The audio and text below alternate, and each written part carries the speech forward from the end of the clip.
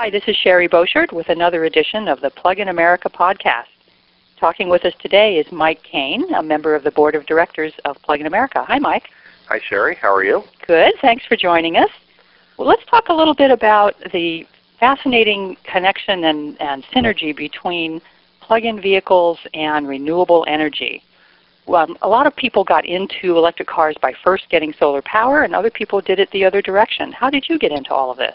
I guess we did it at the same time. We were interested in both, and we had friends that were involved in both businesses, and we took a year off and traveled mostly in the third world and just saw how much people were using solar energy and other forms of energy that we don't use here in the United States, and got real interested in both electric cars and solar, and we got our first electric car and put in our solar system about the same time. When was this? That was in 2002. Oh, what kind of electric vehicle did you get? Our first electric vehicle was a truck. It was Chevrolet S10 Electric. It was a factory-built pickup truck from Chevrolet that had the same drivetrain as the EV1, their little electric sports car.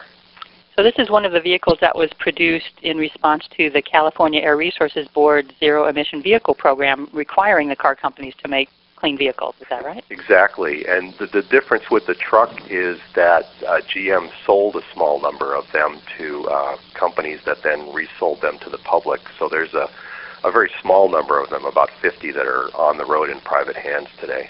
Oh, that's fascinating, because there were very few vehicles that were sold. I know a few hundred Toyota RAV4 compact SUVs were sold. And there was another truck out there, the Ford Ranger. Were any of those sold? Right. There was a very small number of Ford Rangers sold. Ford did not sell any of them originally, but there were several lessees that talked Ford into allowing them to buy the truck. So again, there's a small number of those on the road, probably less than 100 in total, that have survived, that are in private hands or will be in private hands as they take the program from Ford's warehousing that they have now into actually selling them to the public. And as our listeners probably know by this point, the story of how we lost most of the other vehicles is told in the movie Who Killed the Electric Car?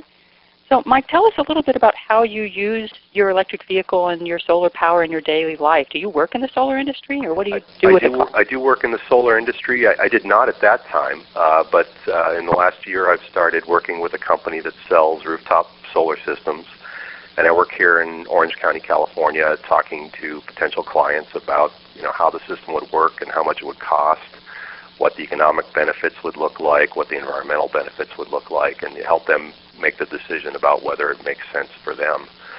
With an electric car, the economic benefits are actually somewhat better because gasoline as an energy source is more expensive than electricity. So if you're offsetting the cost of gasoline, you can pay off the system, in 7 to 8 years. If you're just offsetting the cost of electricity, it can be anywhere from 10 years to 20 years to get a payback on the system. Oh, that's a big reduction in payback. Oh, absolutely, yeah. And it really does make a huge difference. The capital cost of the solar and the electric car together can pay for themselves in just several years. So what kind of price range are we talking about here for what's an average residential installation of solar? What would it cost people? Average is kind of hard because there's a big disparity in the amount of electric use that people would use. A system that would produce enough power to power a car, the average kind of daily commute distance that people do, would probably cost on the order of about $8,000 to $10,000. A full system to power a home can cost anywhere from $15,000 up to, for larger homes can be, $70,000, $80,000. How does this work? Does the electricity from the panels go right into the car? No, the electricity, that is possible, and some people have done that. But generally speaking, the best way to do it is to make the power and put it back in the electrical grid. And most states in the United States have something called a net metering law. It says that the electric company has to take that power and credit you for the power at the retail rate. So as long as you produce power during the day, that is creating a credit on your bill that offsets the power that you use typically in most homes, that's in the evening when it's dark outside, so you're not making power at that time. So rather than having to store that energy for when you need it, you simply generate credits with your electric company, and then you offset the cost of your electricity when you use it later. So at the end of the year, you basically have almost no electrical bill.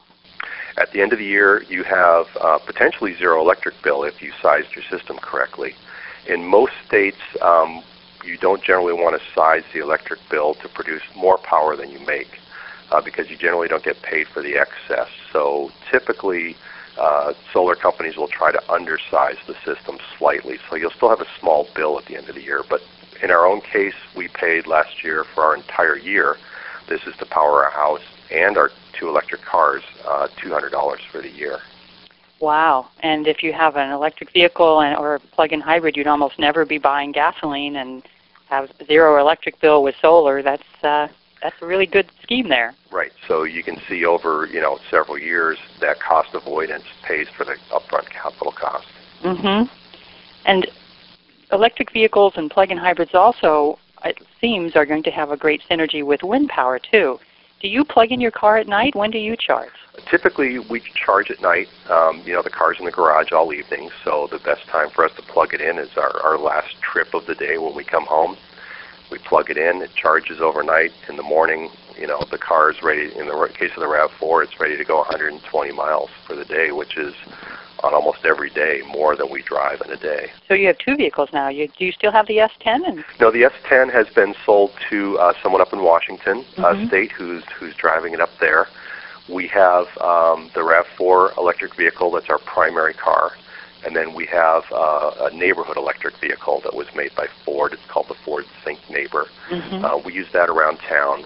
We live in an older residential area, so it's fairly easy to get around at 25 miles an hour.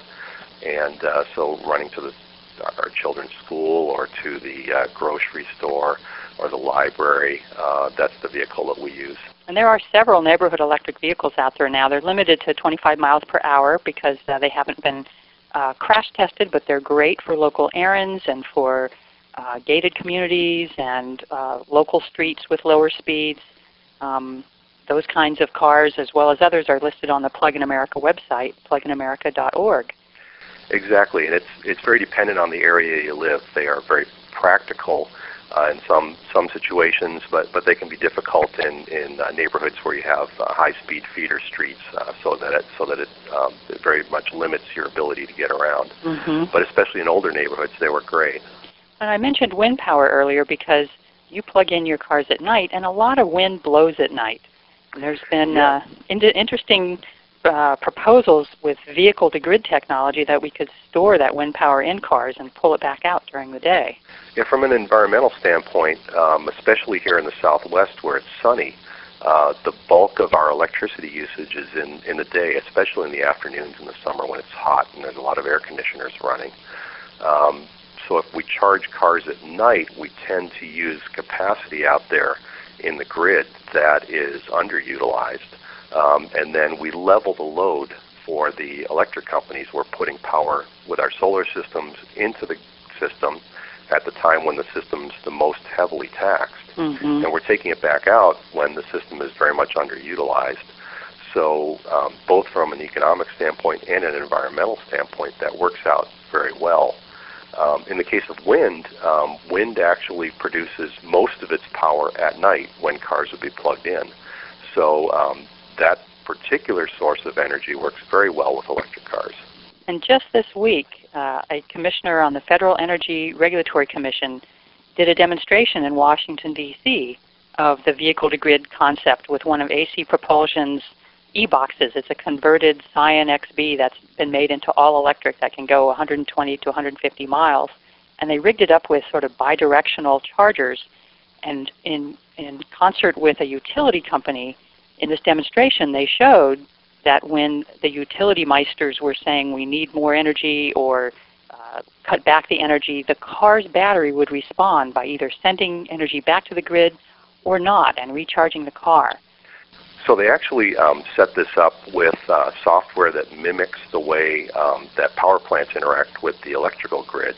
And they could actually go out and talk to the car as if it was a big power plant, and the car could put power in as the grid needed it. And as we look forward, what we see is we're going to have a fairly big resource out there with cars that have batteries with quite a bit of energy stored in them.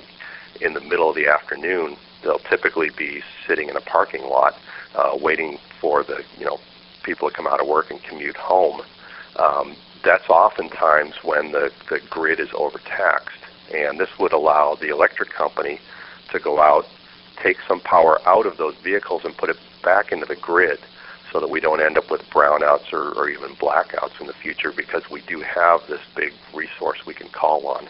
This is the reason that Federal Energy Regulatory Commissioner John Wellinghoff calls these cashback hybrids and cashback electric cars, because the utilities or other power aggregators might pay the car owners for the privilege of tapping a little bit of that electricity when needed.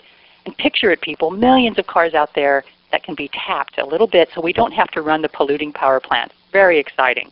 Well, and in fact, in that situation, companies go out and buy electricity on what's called the spot market, and they generally pay a lot more for that electricity than they actually charge the consumers, so they're taking a big loss on this. So you can see that they could actually pay a fair amount for that electricity from these electric car owners that are out there, and still have it make economic sense to them. Yeah, Commissioner Wellinghoff estimated that a car owner might be paid between $400 and $2,700 a year for a contract like this. Right, and there would probably be, standby fees, for instance. So they might pay you a very small monthly fee, or maybe they give you some sort of a break on your electric bill if you agree to be in this program. And then if they actually took the power, they would pay you for the power. So, you can see a scenario where it makes a lot of sense for both the electric company and the plug-in vehicle owner. But as Commissioner Wellinghoff says, first, we need the cars, and that's what Plug-in America is about, is getting new plug-in cars on the road. Exactly. That's been our primary objective from the beginning, is that we want to see that choice for people out there, so they can choose electric cars. And as long as the cars aren't available, that choice is not there. So, Mike, if you were going to give our listeners one suggestion on if they wanted to go solar, what's one step they could do? Well, solar, of course, solar, there are lots of ways to use the power of the sun to offset your energy use. And, of course, some of the really inexpensive ones are simply skylights that offset lighting, or bigger windows that offset lighting. Another one is solar water heaters, and there are solar water heaters out there that could offset the power use that you use in actually generating hot water. And the state's about to offer some incentives and rebates for people who install solar hot water. In California, there's a new program that will incentivize solar water heaters, and there'll be rebates out there for solar water heaters. There's also talk about resurrecting federal tax credits, bigger federal tax credits for solar water heaters, like we had in the past. Solar power is an option that's available to just about anybody. In California, we certainly have a rebate program that makes it much more attractive. This is a fairly big capital outlay, so it's something that typically someone who owns their home, has some disposable income, sees this as a good investment for the future.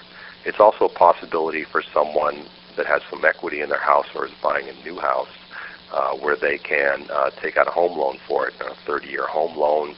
The cost of the loan is actually, on a monthly basis, would be less than the savings. So you'd have, positive cash flow right from the beginning. Yeah, some friends of mine did that. They installed solar, and their monthly payments on the loan were actually less than they had been paying every month for electricity. So it was a win-win all around. If listeners want to find a solar installer near them, anywhere in the country, you can go to the American Solar Energy Society website, ASES.org, and they will help you find installers near you to talk to. Well, thanks for being with us today, Mike, and keep that solar power churning. Thank you, Sherry. This edition of the Plug-in America podcast was produced by Sherry Boshert and edited by Joseph Puentes, with music composed by Red Bennett. The Plug-in America podcast is supported by listeners like you.